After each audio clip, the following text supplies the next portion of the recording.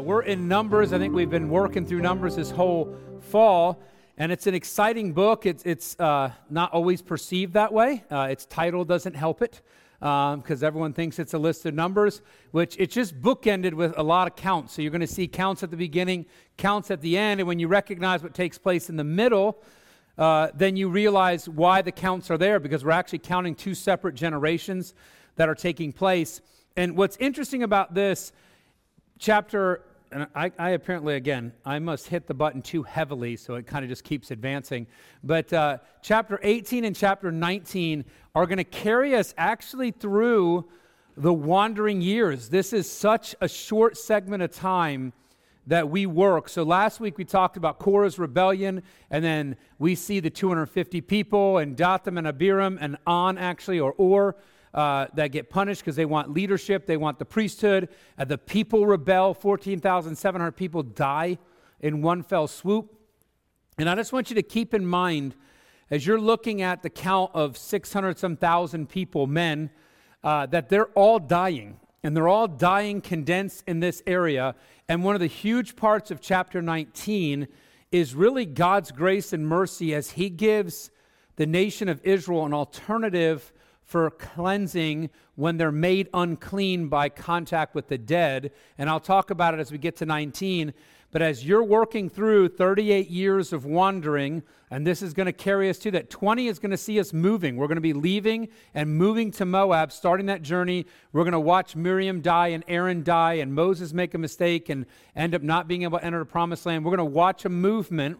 And then 22 on, we're going to be watching them fight tribes on the one side of the Jordan, and we're going to see them building to the entry into the promised land. And so here we're ending, quote unquote, the wandering, the listlessness, and there's a lot of death that has to be in our brain. But what happens is, I put here as God's clear plan, because God is going to take care of some of the battle we've been doing. Chapter 17 started that with saying, the whole budding staff, Aaron is the priest that I have chosen. It's my choice. And then 18 is going to kind of walk us through some of the more details. 18 is unique. I think I shared this when we were doing Leviticus. Usually God is talking to Moses. Very few occasions does God talk directly to Aaron. Chapter 18, all the way to verse, I think, 25, God is talking to Aaron and giving him instructions. And so all this conflict about a priest, who can be priest, a lot of battling, there's a lot of jockeying for position, for power. And so what God does in 18 and 19 is he makes it very clear that he has chosen who's going to be priest, that he is, and I put the weight of worship, because he's letting them know worship is done my way. It's done how I've directed with the people that I've said need to be leading worship. And so in his abundant grace and mercy, he lays out again what he has commanded. If you're ever walking into a chapter in Numbers, you're like, wow, God is like, he's so adamant, he's so zeroed in, he's just so determined. There seems to be no give in God, and the reality is there's no give on the side of holiness and purity. But what we miss if we don't look at the whole context is how often God gives the same instructions to Israel over and over again. And what we're seeing here is an unfolding of his mercy again as he shares with them the weight of worship. Now remember how 17 ended. The children of Israel spake unto Moses, saying, behold, we die, we perish, we all perish. Whosoever cometh anything near unto the tabernacle of the Lord shall die. Shall we be consumed with dying? That's the end of 17. God has made it abundantly clear that you do not usurp his authority, and that their attempt for position and to tweak worship and to tweak everything, to grab hold and say, I want this for myself, God has made it very clear that they have confronted a holy God with unholiness. And now they're petrified. And so when I say the weight of worship, that's weighing heavy on the nation of Israel right now. And now God is going to speak to Israel, to speak through Aaron to Israel on this idea of a weight of worship, and he's going to be giving Aaron instructions and laying out what he's to do in association with the tabernacle, and then what he's to do in association with the tithe, offering, and gifts that come in. So I'm going to be in chapter 18, and I'm going to read verses 1 through 7. You can follow along with that. It says, "The Lord said unto Aaron, Thou and thy sons and thy father's house with thee shall bear the iniquity of the sanctuary, and thou and thy sons with thee shall bear the iniquity of your priesthood." And so they said to God, we're going to perish, we're going to die. And God says to Aaron, I'm holding you accountable. The weight's now on your shoulders.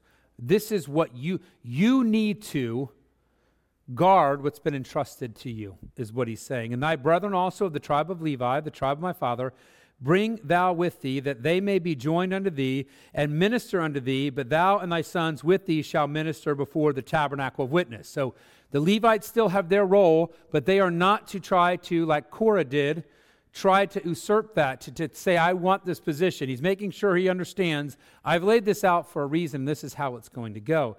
They are going to keep thy charge, and the charge of all the tabernacle. Only they shall not come nigh the vessels of the sanctuary and the altar, that neither they nor ye also die. In other words, they're not allowed to bend the rules.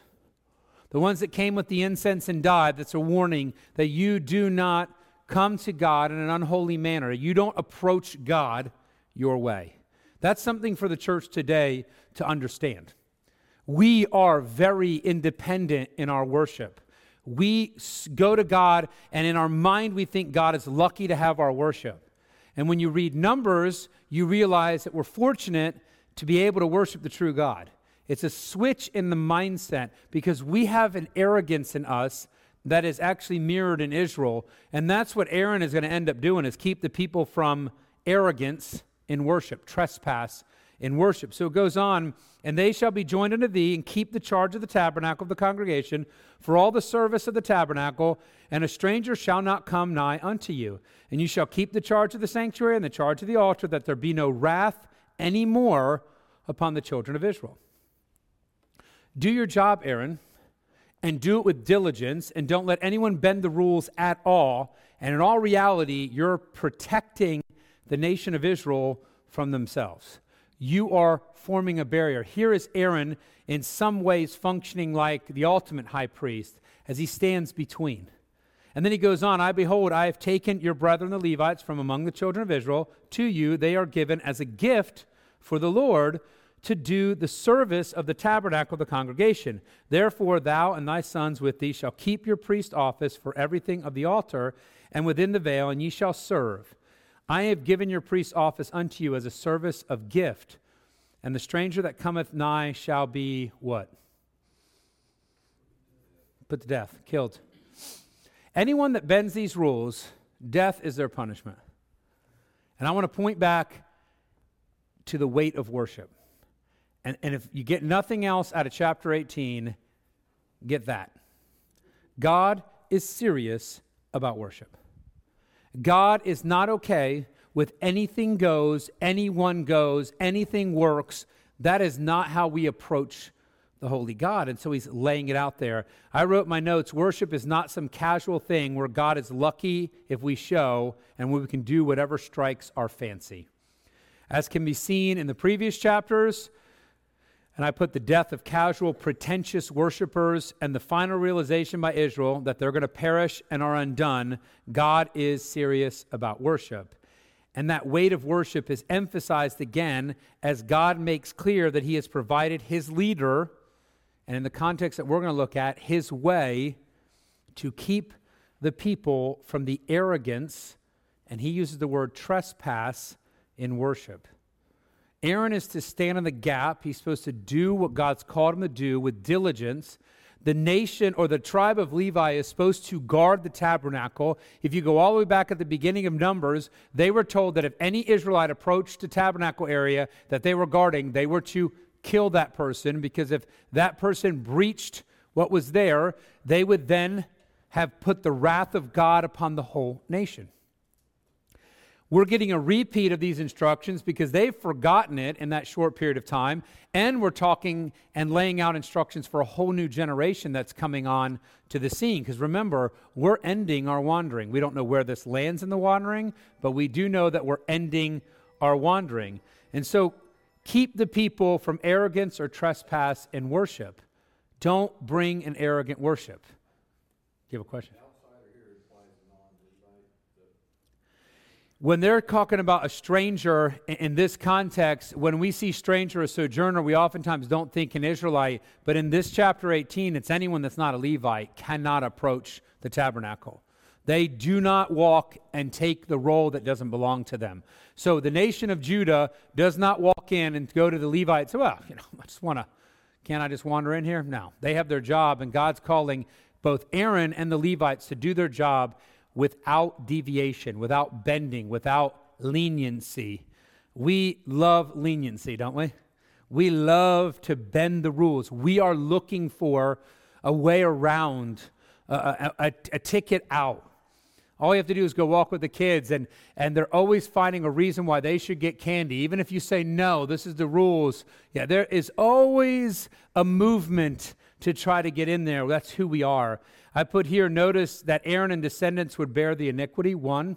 Notice that the Levites were called to guard the tabernacle to prevent anyone, stranger, and that word stranger there is talking about anyone that's not a Levite that would come in. But they must recognize their limits as Aaron and sons guarded the priesthood and the sacrifices he was called to do. And so what you're seeing is a layered approach that God is laying out. Now, this can be twisted the wrong way, and someone could say, well, now we'll go to a church today, and don't let anyone that's here do this, and this person can do that, and that would be a wrong application. What we see, and I want to understand it, is God's merciful explanation and direction to Israel, and then the thing that we've got to notice is, do we see our own arrogance and trespass today? Do we understand the weight of worshiping a holy God? And do we then approach God correctly? Because that is what he's talking about. The nation of Israel was not giving a carte blanche idea where they can just do what they want. They're God's people, so do whatever you want. God is fine as long as you adhere or are faithful to him. We talked about in Judges. Judges is when everyone does what's right in their own eyes. The first story in Judges is Moses' grandson breaking every rule that God lists here, and God lists in Judges that this is idolatry. It's not even worship. But if we're going to apply or extend the idea or the weight of worship today, and we deal with this idea of arrogance that permeates who we are, that comes out, then we have to confront our own heart and mind and say, do I walk to God? Do I come to worship God in arrogance? And that can permeate any of us. And the idea that I think we face is we think God's lucky if we show up to church. Oh, I'm here. I made it, God. I did it, I make sure I take care of it. Well, is that really worship? Well, we know from Judges that it's not.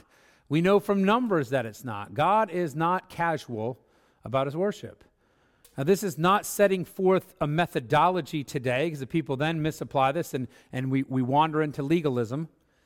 But it is coming to God's word and to God and saying, how does God desire to be worshiped? What is the mandates of Scripture? What has he called us to do as his people? It is not wandering and saying, well, I get more out of this experience than the other experience. I had a friend of mine who's going to church with somebody, and they just disappeared for 6 months. And so he bumps into him. He's like, hey, what's going on? Well, we decided that for a period of time, we were just going to worship outside, pray, and just kind of yoga meditate out there, and then we'll see how God will speak to us through nature. Is that what God said to do? No.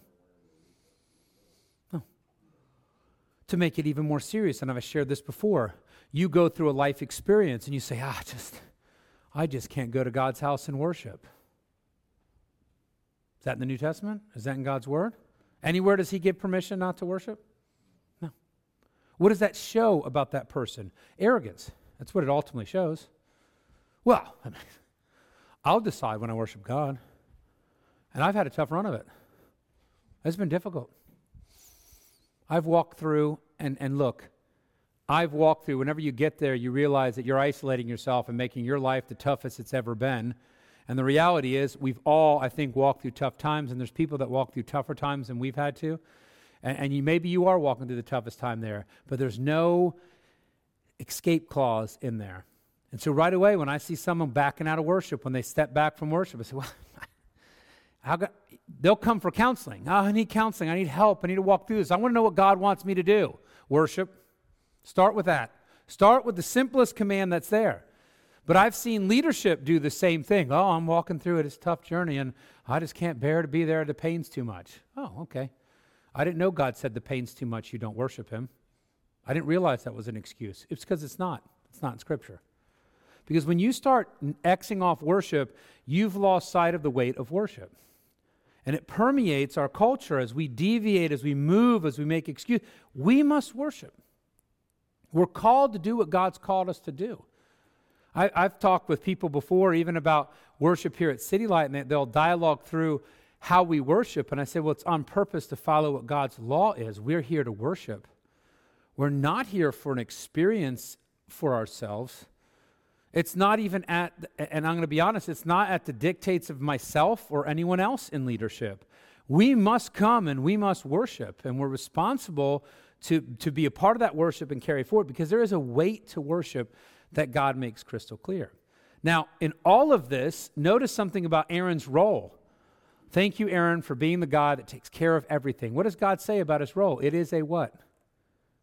Gift. It's an opportunity from God.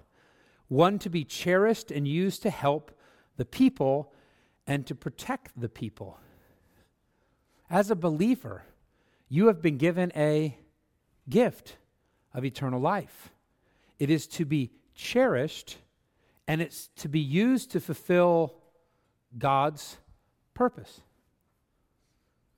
You then have everything zeroed in on who you are in Christ, and not only is it worship, but it's every component of what and who we are. And notice the priest's role in protecting the people. What do we have as believers today?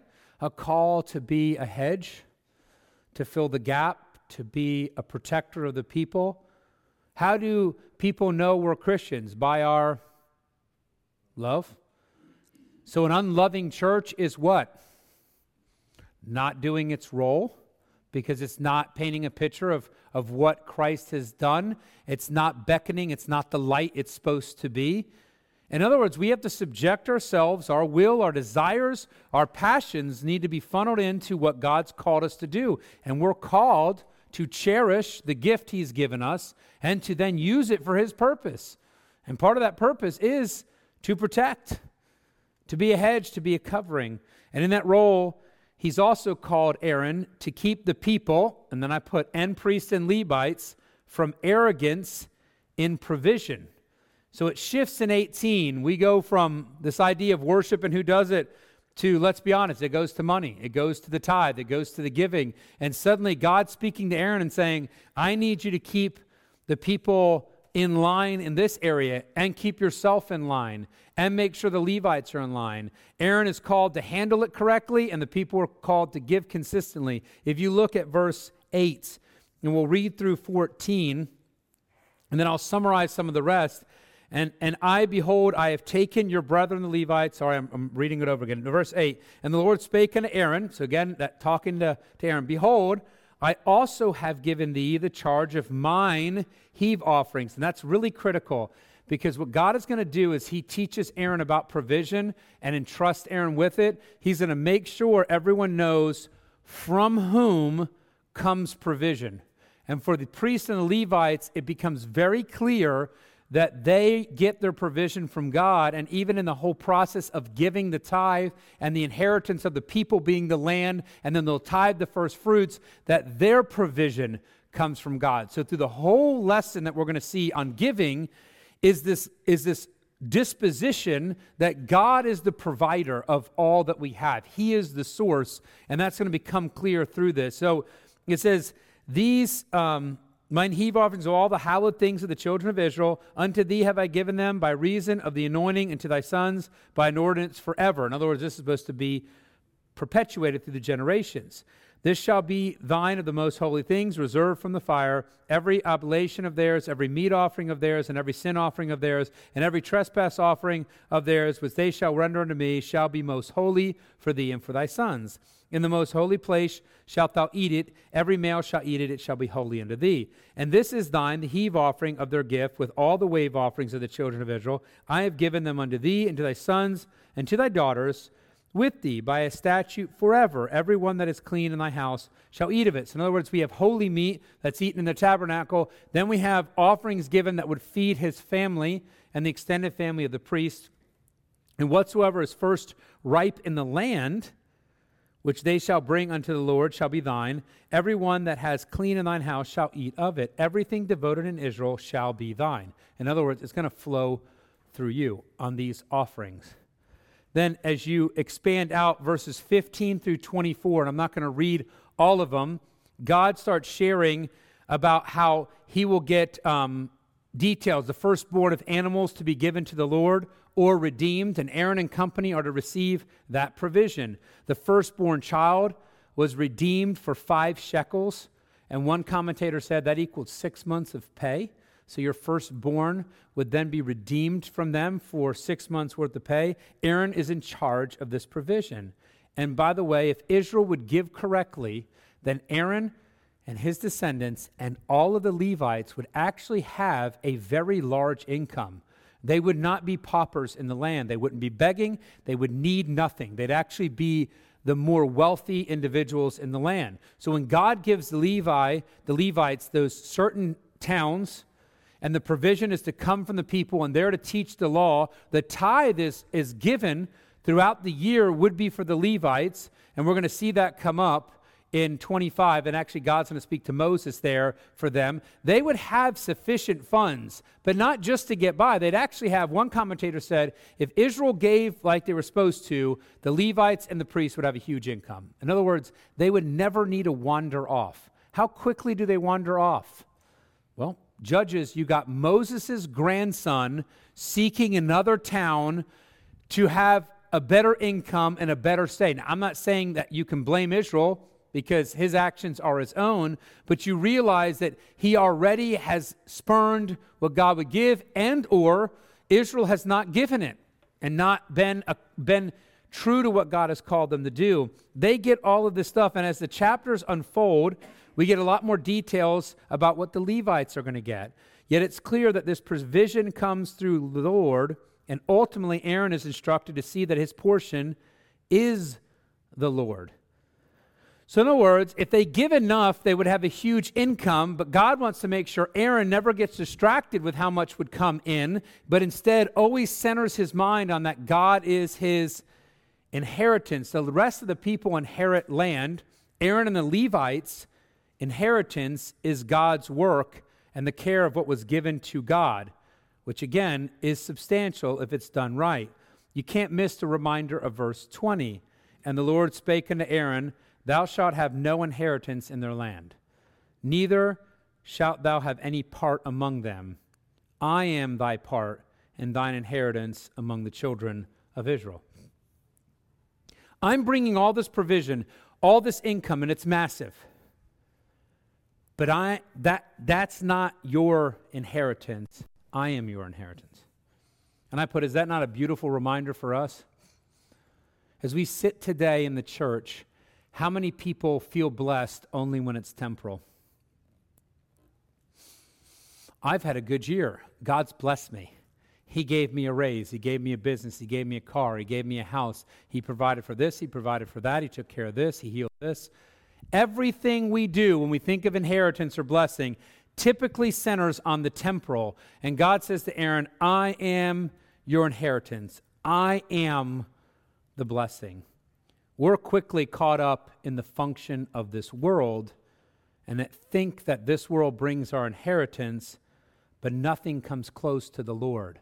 And so after telling Aaron, you're getting all of these temporal things attached to the work you do for me, he reminds him that he is his inheritance, that the function and priority rest on the Lord. I put as a question, is that how we're seeing it today?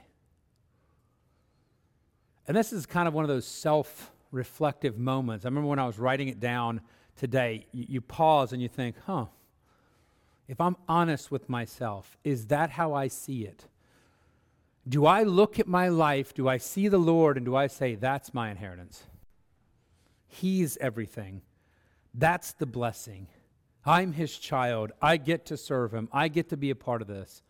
Or do we see it a different way? I know many people, growing up, you go to a Christian school, you go to church, and so your friends are in the Christian world, and suddenly the Christian world is like a jail cell. Because that's how they see it. Well, we're all Christians, so we got to do X, we got to do Y, we got to pursue this, we got to pursue that. But that's the wrong way to see it, right? That shows an arrogance and a trespass. And then I put, how do we treat it? How do we engage with it? If you're looking for an action step, again, the weight of worship, how you approach a holy God matters, and he makes it very clear that it matters. But also, how do we value what he has said is our inheritance? Now, God switches here, and he starts speaking to Moses. Now, he's been talking to Aaron, but he's going to make a change as he moves into verse 25 of 18. And he's going to start talking about the tithe, and he's going to get specific. I'm going to read these verses because what I love him is that it teaches the Levites as they receive a tithe to make sure they're tithing. And they're tithing of the best. So they get a tithe of the best, and then from the best, they're supposed to tithe the best of the best back to the Lord, that there is a need for them to give as well. Oftentimes you bump into ministry, and I've seen this before, and it's a very dangerous place to be. You see someone who's serving in the ministry, but they don't give. And if you confront them, because when you're made aware of it, there is an obligation to confront them, their answer is always, well, I'm giving all my time and talent. Yeah, but, you are remunerated, and you should be giving. And there's principle after principle that you need to be giving because your provision comes from the Lord. But what have they done when they don't give, when they don't tithe, when they don't give, when they don't participate in that? I've earned this. This is my work. This is my talents on display. And it's a very arrogant place to be. Actually, it, in my opinion, disqualifies them from ministry. Because they have looked at what God has done and they started to possess it for themselves and to own it. So this is where the Lord spake unto Moses, speaks unto him, saying, verse 25 of 18, thus speak unto the Levites and say unto them, when you take of the children of Israel the tithes, which I have given you from them for your inheritance. So you're positioned in the promised land and you're going to get these tithes. Then you shall offer a heave offering of it for the Lord, even a tenth part of the tithe. And this your heave offering shall be reckoned unto you as though it were the corn of the threshing floor and as the fullness of the winepress. Thus ye also shall offer an heave offering of the Lord of all your tithes, which ye receive of the children of Israel, and ye shall give thereof the Lord's heave offering to Aaron the priest. In other words, you're participating in what the priesthood is going to receive, the best of the best of the best as it goes out. Out of all your gifts ye shall offer every heave offering of the Lord, of all the best thereof, even the hallowed part thereof, out of it. In other words, nothing is off limits to your giving. Therefore thou shalt say unto them, when ye have heaved the best thereof from it, then it shall be counted unto the Levites as the increase of the threshing floor and the increase of the winepress. And ye shall eat it in every place, you and your household, for it is your reward for your service in the tabernacle of the congregation. And so what you're seeing is God saying, this is a holy tithe given to me. That now Levites, as you're spread through the nation, you get. And then you are going to give that to the priest. You're going to come sacrifice. You're going to engage in the offering from that, a tenth. And when that's done, then God in essence has relinquished that food to now be used in, I would call, the normal household settings, to baking bread on the normal occasion, meat, whatever it may be. And you shall bear no sin by reason of it when ye have heaved from it the best of it. In other words, this is holy. And if you recognize on Aaron, there's certain gifts that are given that must be eaten in the tabernacle because once it's given to God, it's holy. It's set apart for him. And what God is now doing is saying, when you give the best of what you've received, again, from God, then the rest is released to be eaten in a common area, in your home or wherever else you would do it. So your income is based on this, but God is requiring of them generosity. Giving. It's a critical part of worship. And then all through this, what do you see? This is mine, you give back, then you get. Everything is locked into the provision comes from the Lord. The whole process of giving and receiving pointed to the true source of blessing for all the people. God gives the people the land. God gives Levites the towns. He is their inheritance. They give a tithe from what they have. They give of the first fruits, meaning they've had good crops. Then they move in. They're to give that relinquishes provision for them. The weight of worship then closes with a warning to Aaron and to the priest and to the Levites, and becomes a reminder to all Israel that God takes his worship seriously. I'm going to read the end of 32. Neither shall ye pollute the holy things of the children of Israel, lest you die. And what God does at the end of the weight of worship, as he's walked through not being arrogant in worship, and then I'm going to use the same word, arrogance, not being arrogant about what you have. God's making sure that Aaron and the Levites and the people understand that their provision comes from the Lord, and they need to treat it like that they need to respond in giving accordingly. And it's all tucked into a chapter about worship. And I want us to understand something. Giving is worship. When we give back to the Lord as we're supposed to, it acknowledges to him that it is all his. And he wants that as the weight of worship. Worship is a weighty matter, and one should not take it casually.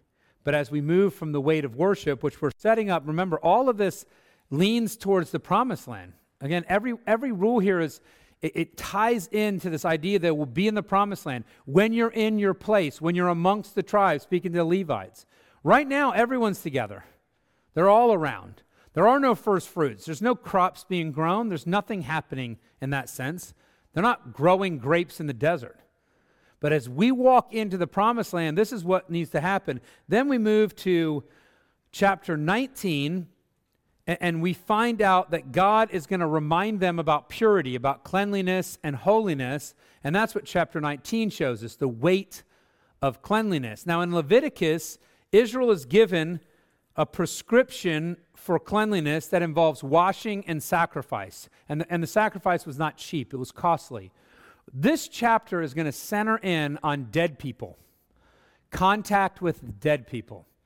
And contact with the dead resulted in you being unclean. And in Leviticus, as we're getting ready to enter the promised land and go in, God says, hey, if you have contact with the dead, you're going to then have to have 7 days where you're unclean outside of the camp. And then you're going to have to wash with water twice, day 1, I think it's 1, 3, and 7, or so it's 3 times. And then you're going to have to offer a sacrifice to be clean. You're going to have to give an animal that's killed and taken care of. And that's anyone brought in contact with death. If you're in the same tent, if you're on the battlefield, if you dig a grave, if you touch a bone, and you touch the dead in any way, shape, or form, you have to do this because a holy God cannot be connected with death. Because what is death? The wages of sin is death. Death ties back to sin. That's why you don't have death before sin. Death is a consequence of sin, which also helps us when we go all the way to the beginning and understanding the time frame of the beginning is very serious. I have a low tolerance for people that deviate from there, and that's because it's not biblical, because it's very clear. You can't have death before sin. It doesn't make any sense because the wages of sin is death. If death happened before sin, then the wages of sin isn't death because death is already there. So that's where you tie back and you can see some principles. But death equals sin, and so therefore a holy God cannot be contaminated with sin. So death is the final straw, so to speak, the final painting, the final color on the painting of what sin has cost. Then you have to realize that this outcome was time-consuming and costly, but it fit into the flow of a normal society. As they're going to the promised land, God has miraculously fed them. He's giving them water. My guess is he's keeping them pretty healthy. Then you switch over and you don't enter the promised land. Now you're wandering in the desert with 40 years, which is a lifespan. That's why the 40 years comes in. In Scripture, 40 kind of gives that kind of picture there. And that 40-year span from when they left Egypt to now, 1.2 5 million people are going to die that all march together. So if you do the math, and when you get the count of the soldiers at the end, it's like 50% of the people are dying. How can you avoid contact with the dead? It's literally impossible. If you hit someone on the battlefield, if they die in your tent, if you walk into a place where a dead person was, if you touch the furniture that a dead person sat on or touched, or let's make it even more difficult, I touch a dead person, I touch this table, you touch this table, you're now unclean. So uncleanliness is just massive. So what we're going to get in 19 is the red heifer. We're going to get the ash for purification. It is a very unique thing. There's no precedent for it in the Old Testament at all. Actually, the blood of this heifer is burnt with it, so blood purifies from sin, and so you're going to see the blood burned there. And really what it is we're seeing a ton of people die in one jammed-in experience, and you see God again extending grace as he gives an alternative to being cleansed from contact with the dead.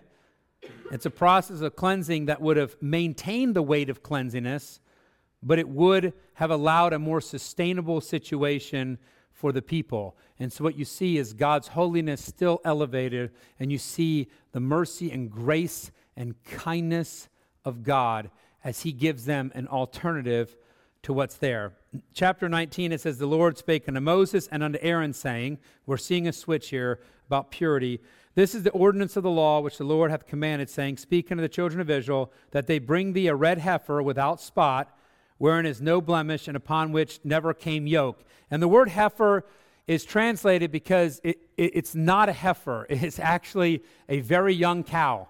They use heifer because it's an animal that would be considered virginal. It's never been plowed with. It's never been worked. It's never had anything done with it. So this animal, by this point in its life, would usually have been worked. A heifer would not have been worked. So the translators chose heifer, but it's really a cow. It's a very young cow, but it cannot have had anything done to it. It can't be worked, nothing that's there. And it says, "Ye shall give her unto Eleazar the priest, that he may bring her forth without the camp." So you're starting to see something different here. Sacrifices take place where? At the tabernacle. A burnt offering takes place at the tabernacle, on the altar. This animal is not sacrificed. It's not put on the altar. What it's being done to it is creating holy ash that's going to be put for cleansing. It's God's alternative that he's building out. So he's going to take her outside and slay her before his face. What does that mean? He's got to kill her. It can't be like, "Hey, we killed the heifer, Eleazar. Why don't you pop on out and let's light this fire?" And he says, "Hey, you guys get it going. I'll be out there in a little bit." He is, as the priest, very intimately involved in this process. Red heifer, red cow, outside of camp, must be slain by him, in front of him, right there he is. And then it said, And Eleazar the priest shall take her blood with his finger and sprinkle of her blood directly before the tabernacle of the congregation 7 times. From outside the camp, he's sprinkling towards the tabernacle. This is a link to a burnt offering. They would sprinkle the altar 7 times. So there is a connection, but the word, when it comes to burn, is a different word for burn than burning an offering. And so then it says, "One shall burn the heifer in his sight, her skin and her flesh and her blood, with her dung shall he burn. It is completely burned. And the priest shall take cedar wood, hyssop, and scarlet, and really scarlet thread, and cast it in the midst of the burning of the heifer. Then the priest shall wash his clothes, and he shall bathe his flesh in water, and afterwards he shall come into the camp, and the priest shall be unclean until the even." This is interesting. He is burning the cow that is going to be used for purification, but in the process of doing this, he becomes unclean. Then it says, "And he that burneth her shall wash his clothes in water, and bathe his flesh," and then it goes, "And he that burneth her shall wash his clothes in water, and bathe his flesh in water, and shall be unclean until the even. And a man," now see the layer here, "that is clean shall gather up the ashes of the heifer." So Eleazar burns it, he's unclean. Now someone else that's clean, not been defiled, must come and load up the ash because it's stored to be used in purification. He gathers it up and then lay them up without the camp in a clean place. So the ash is not stored in the camp, it's stored out of the camp, but in a clean location, and it shall be kept for the congregation of the children of Israel for a water of separation. It is a purification for sin, specifically contact with the dead. And he that gathereth the ashes of the heifer shall wash his clothes, and be unclean until even, and it shall be unto the children of Israel, and unto the stranger that sojourneth among them for a statute forever. In other words, what God is doing is giving them an alternative to cleansing as they come in contact with the dead, specifically for this generation, this time, but something that will extend into the future for next generations. Red heifer, why? Signifies blood. It would be burned, taken outside the camp. It's not a sacrifice on the altar. Some procedures follow. It's burned completely with cedar wood, which is a symbol of incorruptible continuance. It's a wood that typified something. And then hyssop is added in. That's purging. And then the scarlet thread. And you think, well, why in the world does that help? Or scarlet wool. Some translations will say wool. Some will say thread. The Hebrew is not so defined that they know exactly what the word means. So some people look at it, it would intensify the color of the ash to be more red. It symbolizes, though, blood, and that means life. So it's speaking of the life, the blood. The life is in Leviticus, in the blood. And so you're adding this idea of blood to it. The blood is burnt with it. That's the unprecedented part in the Old Testament. Yet it's critical in producing ash that has a purificatory properties. The blood purifies. We're washed clean by the blood. And so there is, when I say symbolic nature, we see the picture painted to us. And then Eleazar, of course, is unclean. The person who gathers the ashes are unclean, all pointing to the weight of cleanliness, God's holiness, and the defilement of sin and death. So this was never to be a casual, quick, delegated task. This involved the priestly family. This involved a whole layer.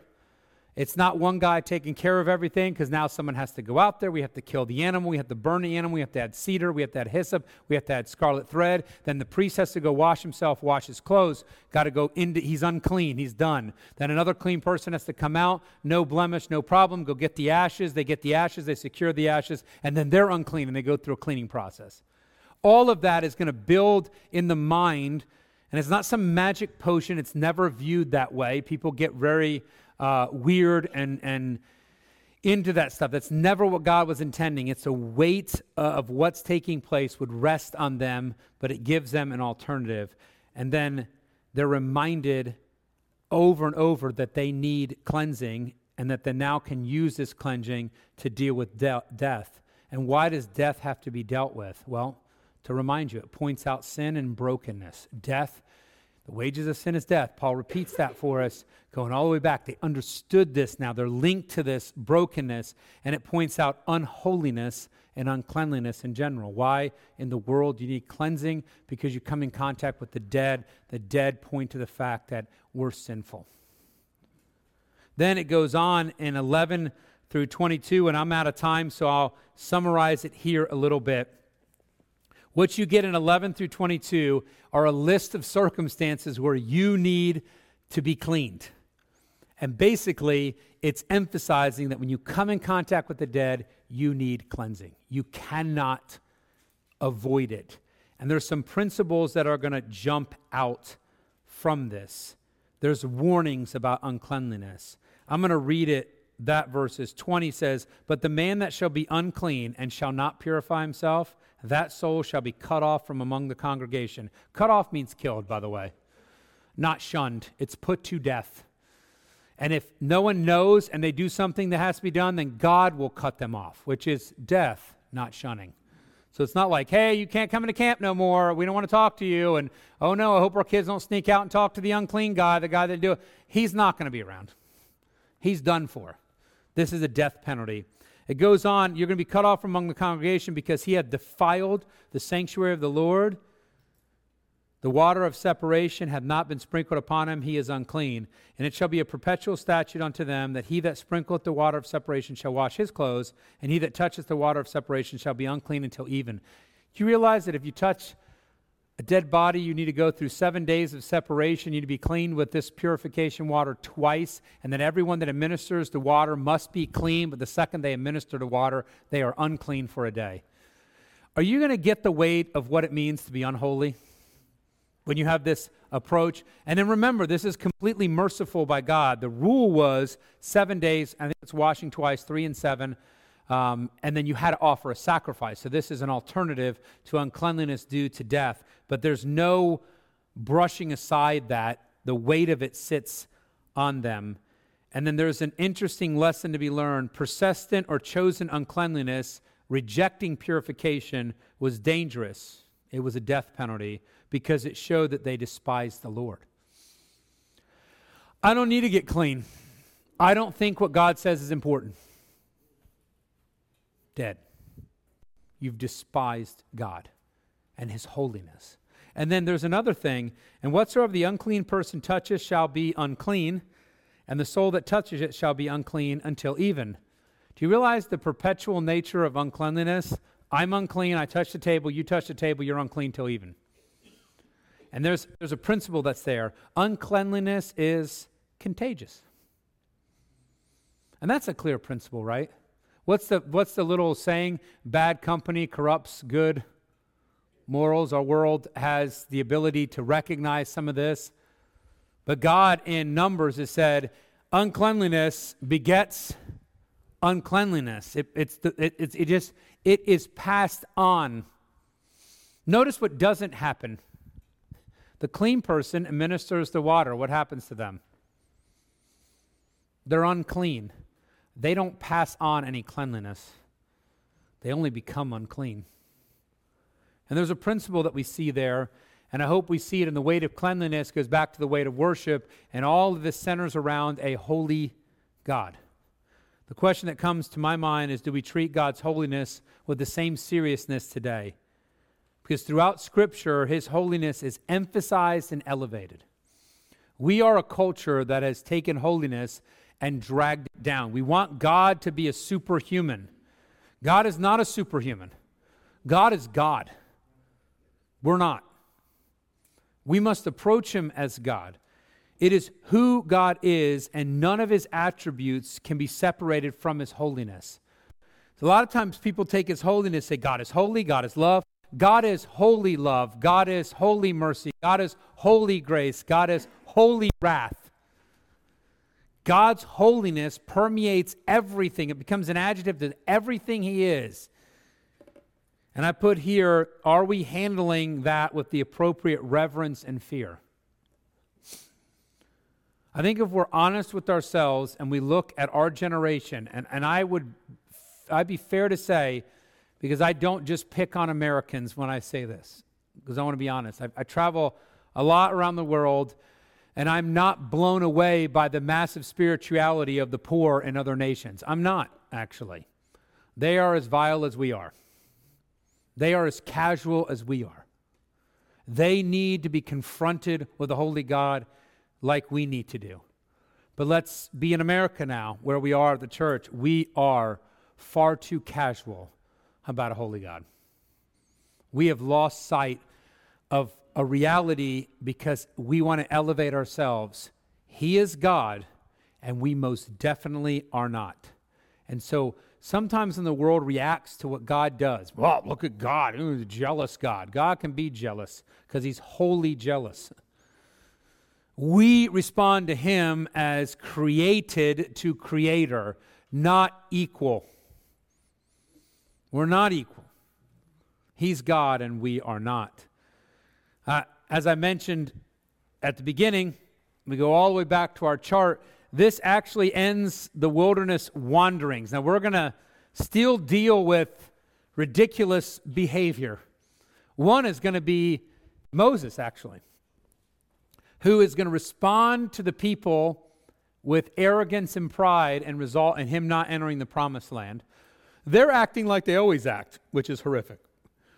Go down and you're going to have this death and serpent and this odd symbol that's going to come up where they're going to have to look at a serpent on a stick and to be healed from what they do. So we're going to have a transition. So we're traveling now. But we're leaving the wanderings. We're now moving in 20 and 21 with purpose to the plains of Moab, where they're going to dive in and they're moving to re-entering the promised land. And what we're going to see in 20 and 21, though Moses won't pass away in those, his death sentence is signed in 20. He's not going into the promised land. So you'll see him in Numbers, but he's not walking in to the promised land. So what we'll see is old and key leaders pass from the scene. We're going to see Miriam die. We're going to see Aaron pass away. We're transitioning to the next generation.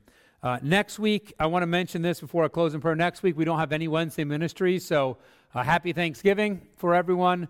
We'll be back on Wednesday ministries on November 29th, and we're going to be walking in or traveling to Moab, and we're going to be traveling to some key battles.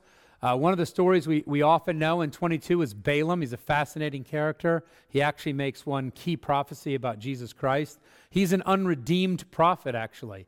We find out that he gets killed, and because he's the one that suggests the immorality that takes place with Midian. So he's still a wicked person that God ends up using, and he spurns the contact he has there. But we're going to move, starting after Thanksgiving, towards the promised land and towards those battles.